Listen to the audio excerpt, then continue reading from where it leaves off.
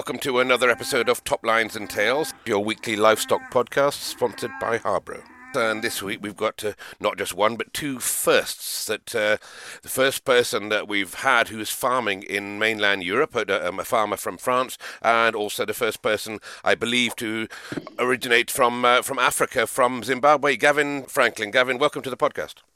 Thanks, Andy. And Gavin, if we can just start by talking about your earlier life. I said you were in Zimbabwe, and is that where you born and grew up there? Yeah. So I'm a fourth generation Zimbabwean. I was born all four generations all farmed out there. We had milked 300 dairy cows and had about 400 hectares of arable. Dairy farming had always been. Is that one of the main lines in Zimbabwe, or was it, should I say? No, not really. Tobacco and maize probably was the main agriculture in Zimbabwe. But I mean, dairy, they were in Rhodesia times anyway. The country was self-sufficient in milk and milk products. Okay. So it was reasonable size. We were probably among the bigger farmers in the country, not the biggest, but among the bigger ones. Okay, and obviously most of the farmers there, of course, would have been white farmers back there in the day, and then a few problems arose around that, and you were caught up in the middle of that, I think. And so who are you actually farming with when you were still? Because you've been gone from Zim now for nearly 20 years, is that right? So who were you farming with then when you came up? The original farm was a family farm, so I was farming on that farm with my dad and my sister, and then we'd bought the next door farm from Anglo American when they closed up their farming operations, and that we bought that in the late 80s, and when we bought it, it was just virgin bush. Mm-hmm.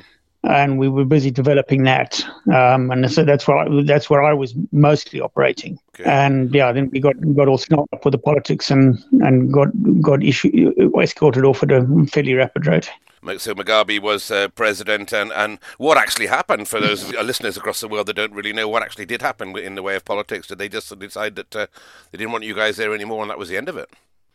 It was all tied up with the economy was collapsing, and then he held a referendum to change the constitution to basically put himself into power for life, and he lost the referendum, and it was viewed as the commercial agricultural sector who'd largely voted against him, and the fact that the individual number of commercial farm owners was insignificant, but it was largely the workers the farm workers, which was the biggest employment sector in the country, had voted against him.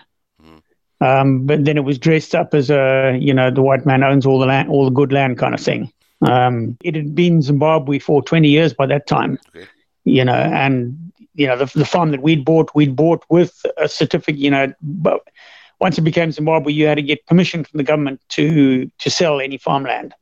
They had a first right of refusal, and we had all those certificates to say that they didn't want it when we bought it. But that by the time the economy was falling apart, and that didn't matter. They just took whatever they wanted. And so they literally just took the farm. Yeah, in our particular case, they arrived. A gang. There was an incident. They were trying to evict a farmer down the road from us. And they'd beaten up all his labor force, and he'd been ferrying guys to the hospital. And one of these guys had jumped out into the middle of the road, and he'd hit him and killed him. And so then the whole thing just blew up into a really big violence, and the whole district then, all the farmers were evicted. They arrived at our place at 10 o'clock on a Sunday night and said, right, you've got 5 minutes, put your dogs and your kids in the car and go. If you go fast, we won't hurt you. Jesus. That's what we did. Left everything behind and 4 generations of farming. Yeah. Yeah, tough times. Yeah, we did get back in. You did get back in with the police the following day, just to try and recover any personal items that had been left behind. But they completely looted the house. There was basically nothing left. And the livestock? Did they take the livestock too? At that point, we weren't allowed to go back and farm. On that farm, I didn't have any of the milking cows. I had all the young stock and sheep and goats there. So no, we didn't get any of the livestock back or anything like that. In theory, it was all valued, and one day we might get some compensation, but that was 22 years ago now. Not going to have no terrifying times and times that obviously will live in your memory and the memory of a lot of other people. And it was quite. That's why I suppose I wanted to sort of highlight how terrible those times were back then. But as you said to me before, it makes you realise what's important in your life, Gavin. Oh, very much so. It was a very sharp lesson in that stuff is not important. As long as you can keep the people safe, that's what matters. As long as you can get hold of some food. The television and the hi-fi and all that sort of stuff really doesn't matter because you can always replace it. Oh, fair enough. And as I said, it obviously changed your outlook on life. And then we wind up where you are now, and we'll go into that in a bit more detail at the moment. But you're in southwest France, an hour or two from where I am, and you're just on the north side of the Dordogne there, I think. And what made you? How did you get here? What was the transition from leaving Zimbabwe with nothing to going into France and farming? Well, my wife, who is English, father was living in France at the time. Okay. When we lost the farm, and we were sort of scouting about, trying to decide what we were going to do next. And we'd looked at other places in Africa. We looked at possibly going up to Nigeria. The Nigerian government at the time were coming down to Zimbabwe looking for farmers. Okay. We looked into that. We were looking in Mozambique at options there. And then Helen, my wife's dad, had said, listen, the French government are looking for farmers. There's installation grants and bank guarantees and that if you come and install in France. Okay. So we came out and spent a number of trips, came out here with him. And we drove around probably most of Western France, talking to the various chambre d'agricultures in each department. And we looked at the climate and said, well, we don't want to be north of the Loire because it's too cold and wet. Mm-hmm.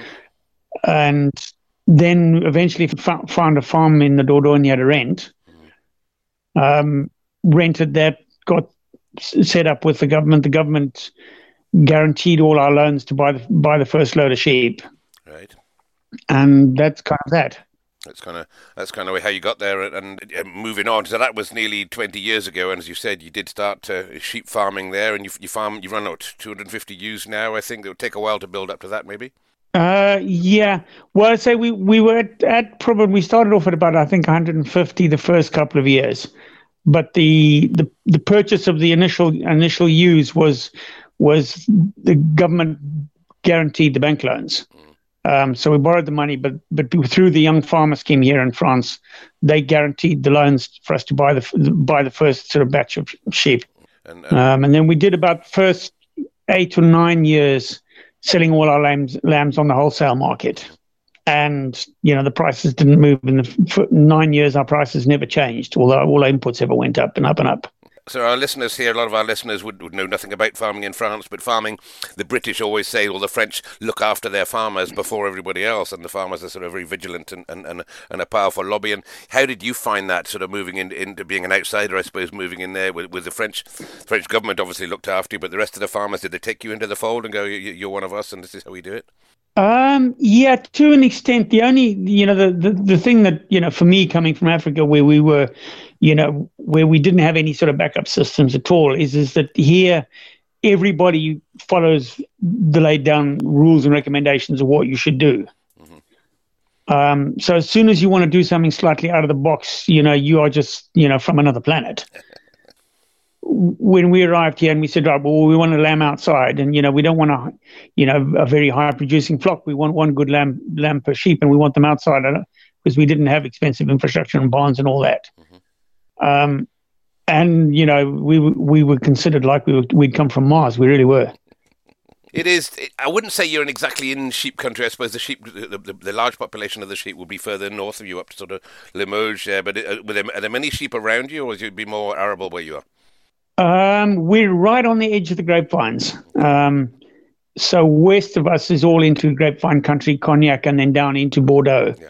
And then sort of northeast of us is up on chalkland, and that's all cereals. We're in a sort of, it's called the Forêt de Double, and it's very heavy clay. So there's a small amount of arable There's a couple of sheep flocks around us, but nothing significant. And then beef and forestry is the big one. But I know the heavy clay because we have the same on our place. And when we say heavy clay, I mean, you could build houses with this stuff, couldn't you? And you walk across a ploughed field in your Wellingtons and you'll get about 30 yards before you're carrying 10 kilos each on each foot and can't go any further. It's real sticky shit, isn't it? Yeah, and you need a jackhammer in the summer.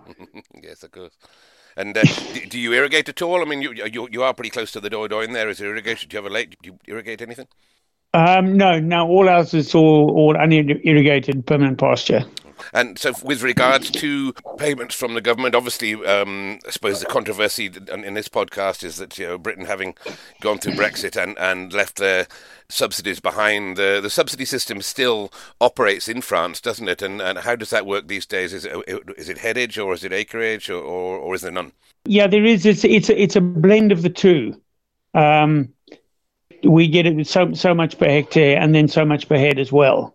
It is changing every year. It's getting more and more emphasis on the environmental side of things. So you get, if your stocking rates are too high, you get disadvantaged because they figure you're farming too much fertilizer and too intensively and that sort of thing. So the emphasis is every year there's more and more emphasis on the environmental side of it. We've now got to maintain our payments.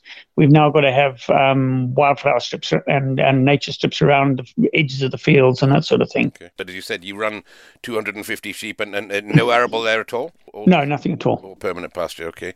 And what sort of acres are you running that on, that many sheep on then? It's quite flexible. I've got 46 hectares of grass that's actually, either we own or is on a long-term lease. Okay. And then we do probably another, as I say, it's very variable depending on the year. During the winter, we run around on stubbles and that sort of thing, cleaning up for people. Okay. I've actually picked up about 15 hectares this year of somebody who said, I've got enough hay in the barn. He's a beef guy up the road. He said, I've got enough hay in the barn. I don't need to cut it this year. Come and graze it. Excellent. There's a few of those about. I know we've got another friend further south there that's a similar thing that picks up a lot of grazing ground and about that people don't want. Let's just have a look at the sheep themselves. And I remember asking you what sheep you breed, and you gave me a list of about 20 different ones that you tried. So just run through what works and what did work and what didn't work in the way of breeds for your setup. Right. Okay. Well, we started off with a meat variety of a Lacoon for our ewes. Which is I think it's basically just a low-producing milk sheep. And then we had Ile-de-France rams on those, and those for our conditions were an absolute disaster. Okay. They couldn't cope with the wet in the winter, and you need to pour more stock feed down them than a pig to get any weight on them. But Ile-de-France originates from where? That is round about your area. No, I think they're more north of France, up on the plateau in the centre of France, I think. Okay. So we obviously Ile-de-France went. So where did you go from there? I mean, there's a lot of, as our listeners will know, there's a lot of different varieties of sheep in France, and being a diverse country. Yes, a huge amount. After that, we tried. We had some chamois rams for a bit, which are it's an old rare breeds race, but they were very short, very heavy, bred for largely for use in orchards. And the peculiarity about them is they don't stand up on their back legs and they don't lift their heads up too high. Okay. They're quite low to the ground sheep anyway. So they don't prune the trees too much in theory. I see, I understand. I had a few chamois myself when we first came here, and they are quite low to the ground. Yeah. There are a few in the UK round and about, I know, but they're sort of like a smaller Charolais, I suppose, but quite stocky, aren't they? Yes, yeah. Yeah, and so we had those for a while. Then after that, I had a Charolais ram for a while, which I lost through heat stress the day after I shore him, second year I had him. Standing in the shade, and he just fell down dead. I think, and talking to the vet, he said, yeah, well, he was an absolutely gorgeous animal. And he said, well, he's just got so much muscle on him, he just can't get rid of enough heat when it gets up to 40 degrees. 40 degrees would be quite rare, though. I mean, I'm a little bit south of you, and generally in the summer we see temperatures sort of 28 to 35, don't we? Which is we can cope with. When it gets to 40, and nobody can do anything, not even a human. Yeah, it's a bit uncomfortable. And then subsequent to that, we've had Roussel West, which I've done well with. The females are very, very scatty, though. They run a mile from you as soon as they see you. There'll be a lot of people nodding their heads on this podcast when you've just said that statement. It makes lambing outside interesting because you try and catch mum and baby, you got to run the whole damn field. And I've also now just the last 3 or 4 years I've had some Noir de Valais rams in, they're a black, fairly old breed, but in theory they'll breed at any time of the year. And they're a tough animal. The half breeds females I've run with those now. They're a tough. They don't mind the winter or the heat or anything like that. Okay. And when do you lamb? What time of year do you lamb if you're outside? Normally I start on about the 4th or 5th of April, something like that. I much prefer to wait for the days to get long so that I can actually see what I'm doing, and also because they're outside, the grass is nice and green, so that they're going to lamb with a decent amount of milk. Do you run into? I lamb earlier than that because we tend to lose the grass around about in the middle of July, and if you're trying to finish lambs in August, then all of a sudden they're grazing on bare pasture. Is that the same with you on that hard clay land? Yeah, very very much so. But I tend most of my lambs, I'll run them on until probably 10, 11 months old before we put them through the butchery.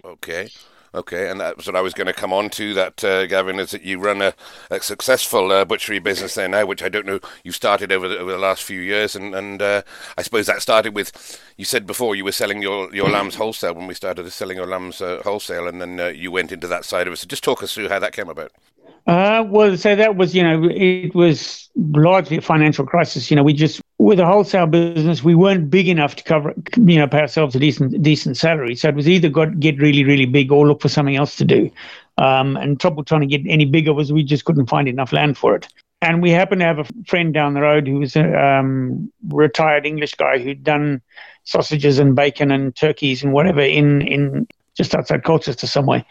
And then when he'd retired, he'd come across here, but he'd brought a whole bunch of his kit with him, the sausage machine and the mincer and the mixer and that sort of thing. And we got to know him quite well. And he said, well, why are you messing around selling whole carcasses? Why don't you cut them up? And he said, have the machinery, pay me when you can, and I'll show you how to do the sausages. So that was 2011 we started that. Mainly lamb sausages here. No, so the lamb we were cutting that up into just into chops, and that we get a better price for most of it that way. And then we started all at the same time. We started off buying in pork from a neighbour, and then processing that into an English style sausage, which the amount of English people around here, and they couldn't get a decent English style sausage. So we were largely doing sausage and bacon initially. You can definitely demand for English bacon around the door, and that's for British bacon, should I say, around the door. And if you cure it right, there'll be people queuing at your door, I'm sure, for that. Well, I say we do 2 weekly markets, and we do very well out of it.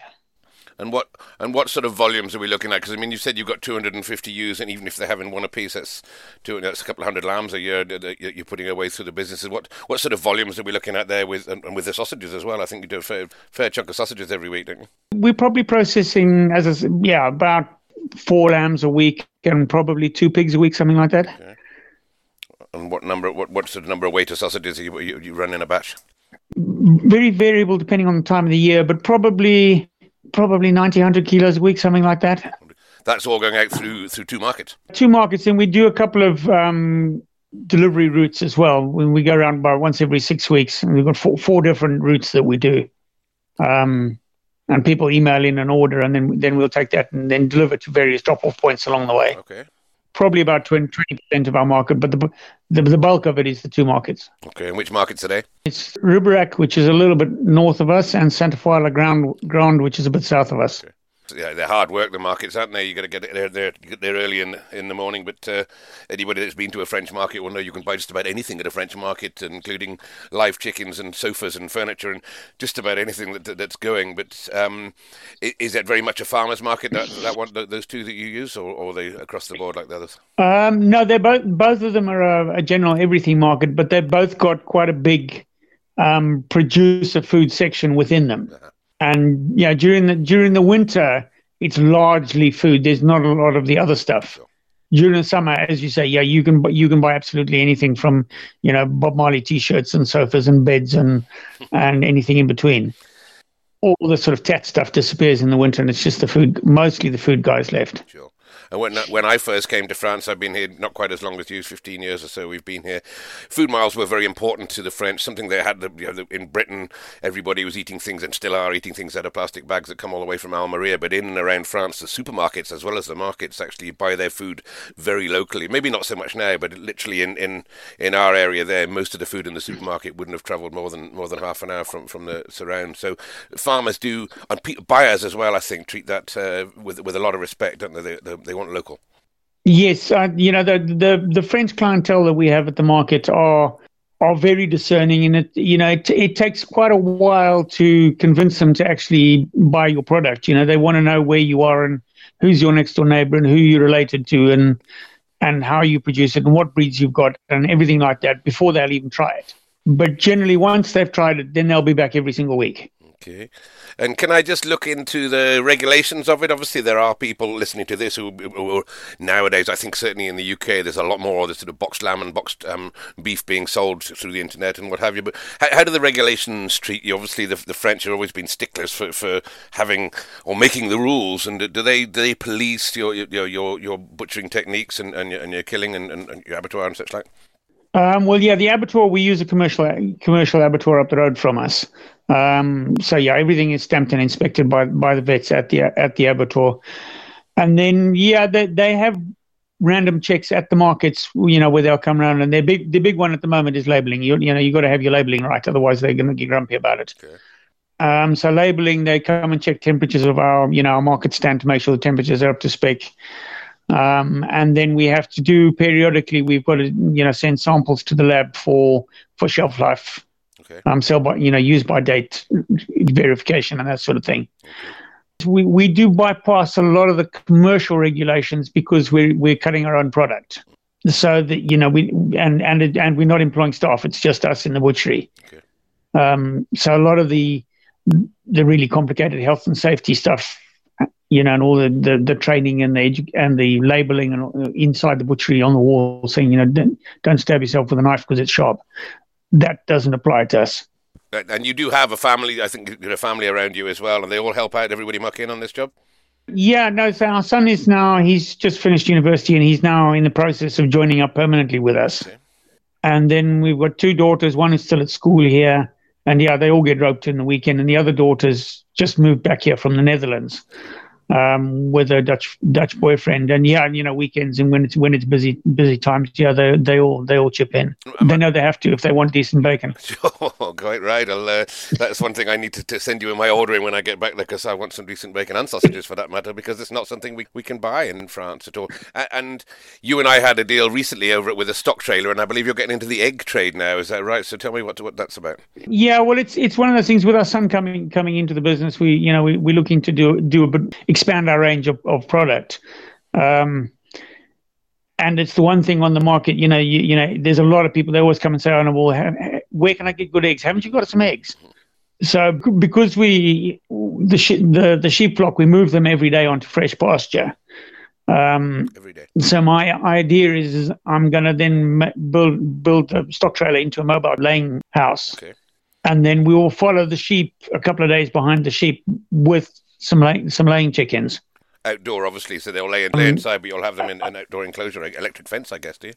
Yeah, well, yeah, because I use the portable electric netting for the sheep. Yeah.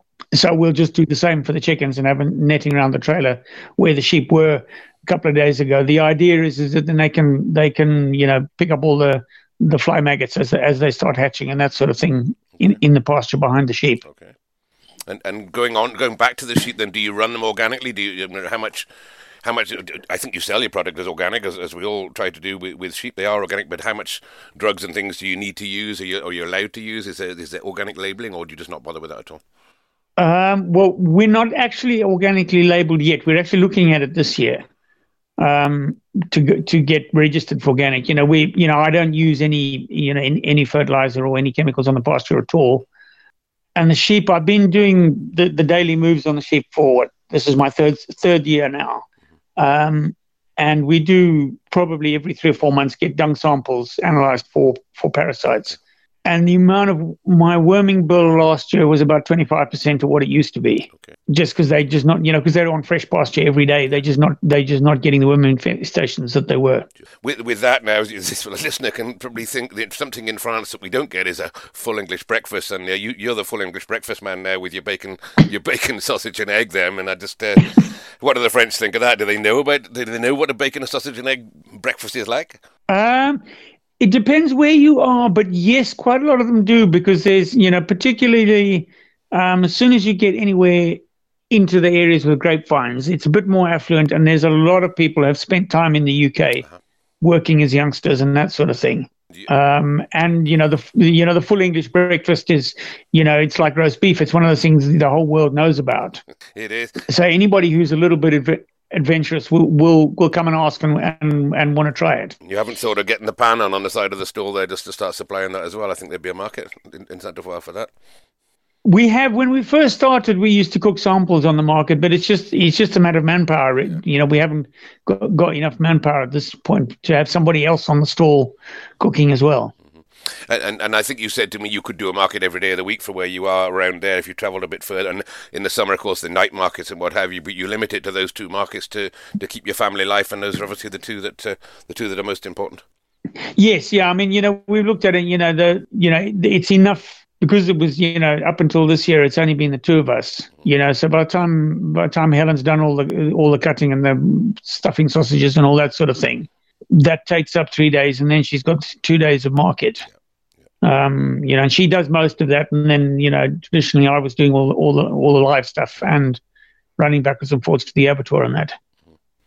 I think, Gavin, this has been a really interesting talk, I think, from a few people who don't quite understand how the life goes on in France, and obviously from your beginnings as well. It's extremely interesting. And would you say you're settled in France now? Is this you a Frenchman, and the next generation is going to be the same? There's no moving from here? Yeah, absolutely. As I say, for me, that I'm not 100% fluent in French. I can get by quite adequately.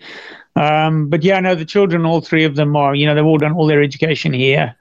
And so, there is, although two of them have come back with partners one's from Sicily and one's from the Netherlands. So, it's a bit like United Nations around our Sunday table. I can imagine. But as I say, they're all, fully integrated with the local community. And we say we've got on very well with the local community. Mm-hmm. Okay, well, probably one last question to you, really, with regards to prices. Are you aware of sort of the prices around about the rest of Europe and the UK? Where does your output price? I suppose your output price will vary depending on the cuts, but obviously you're getting more for it by selling at the market than you are at the farm gate, maybe 50% more, I guess. But roughly, where are your prices, do you think, compared to the UK? Our retail prices, we do keep an eye occasionally on various people who've got online shops and that sort of thing, and we try and keep it fairly similar. But and locally as well, we can't go too expensive, otherwise we won't sell it. But we try and be not too much more expensive than the supermarket for reasonably good quality meat. And again, the French supermarket, certainly when we first came here, you do get much better quality products in the supermarket than you do in the UK. It's a known fact. I don't think I'm saying anything out of turn there. But the supermarkets now, I think they're starting to bring more stuff from further afield and more things out of season now. But generally, you can go in the supermarket and you can get good. They've always got good butchers' counters and good produce, haven't they? So as you said, you're competing against a market that's already there and has been there a long time, and getting people to buy out with that at a dearer price has obviously been a mission. As I say, we try hard not to be too unrealistic with our prices. But the other thing about the French market is, they don't mind spending money on good food. I think than the Anglo-Saxon world, the French don't mind spending money on good food. They consider it to be a more important part of their weekly spend. Absolutely, they do. And when they're not buying good food, of course, they're going in the restaurant for 3 days a week and having their 2 hour lunches as well, aren't they? Yes, yeah. It's funny. We noticed it on the market that we never have a negotiation over bulk discounts or anything like that from a French client. Okay. But where any of the Anglo-Saxon countries, you will occasionally get somebody who wants to negotiate on the price, but we've never ever had a French person try and negotiate price. Perfect. Well, it sounds like an idyllic life. I know you work hard, and your family all work hard, and obviously there are people out there that wonder why some of us have moved to France, and there's other people out there might be considering moving to France. And I think from a farmer's point of view, if you are prepared to roll your sleeves up and muck in and do as the locals do, there's still a chance for a few, maybe some young farmers listening to this, to realise you can go and get life out in the sunshine and still earn a living. Oh, absolutely. Particularly with animals, you're never going to have an easy life and guaranteed they're always going to be out on a Sunday or somebody's going to be sick on Christmas Day. But no, it's a perfectly doable life, and because you're your own boss, you can fit your life around what your family needs. So yeah, absolutely. If you're prepared to work, and particularly here, I would say the most important thing is that you've got to do the whole process to the plate. Yeah. If you're trying to deal in the wholesale market, there's too many middlemen and they're having all the money out of it. But the life is there. Relatively small scale, low overheads, and sell it to the guy who's going to eat it. Ooh. Brilliant. Well, said from Africa to France, I think that makes you a little bit of an anomaly, as I said earlier on this podcast. But you're a man, as I said, who is prepared to work hard, and you've made a good go of it, and we've all found that very interesting. Well, as I say, we try. When you've got nothing to back you up, you don't have a choice but to actually roll your sleeves up and do something. Really appreciate you sharing that with us today, Gavin. I wish you every bit of luck with the bacon, sausage, and egg business at the markets, and hopefully we'll catch up with you at some stage, and I'll enjoy sharing a bit of that, all three of those, next time we catch up together. Okay, that'd be great. Brilliant, Gavin. Thanks for being on Top Lines and Tails. Okay, thanks, Andy. Cheers. Thank you for listening to this week's episode of the Top Lines and Tails podcast, and as always, we're grateful to our sponsors, Harbro, suppliers and manufacturers of high-quality feeds, and with show season rapidly approaching us, why not contact Harbro for all your requirements to feed your pedigree as well as your commercial livestock. Visit their website or find them on social media, and whilst you're on social media, don't forget to visit our Top Lines and Tails Facebook page, where you'll find a few photographs to back up this episode and other episodes.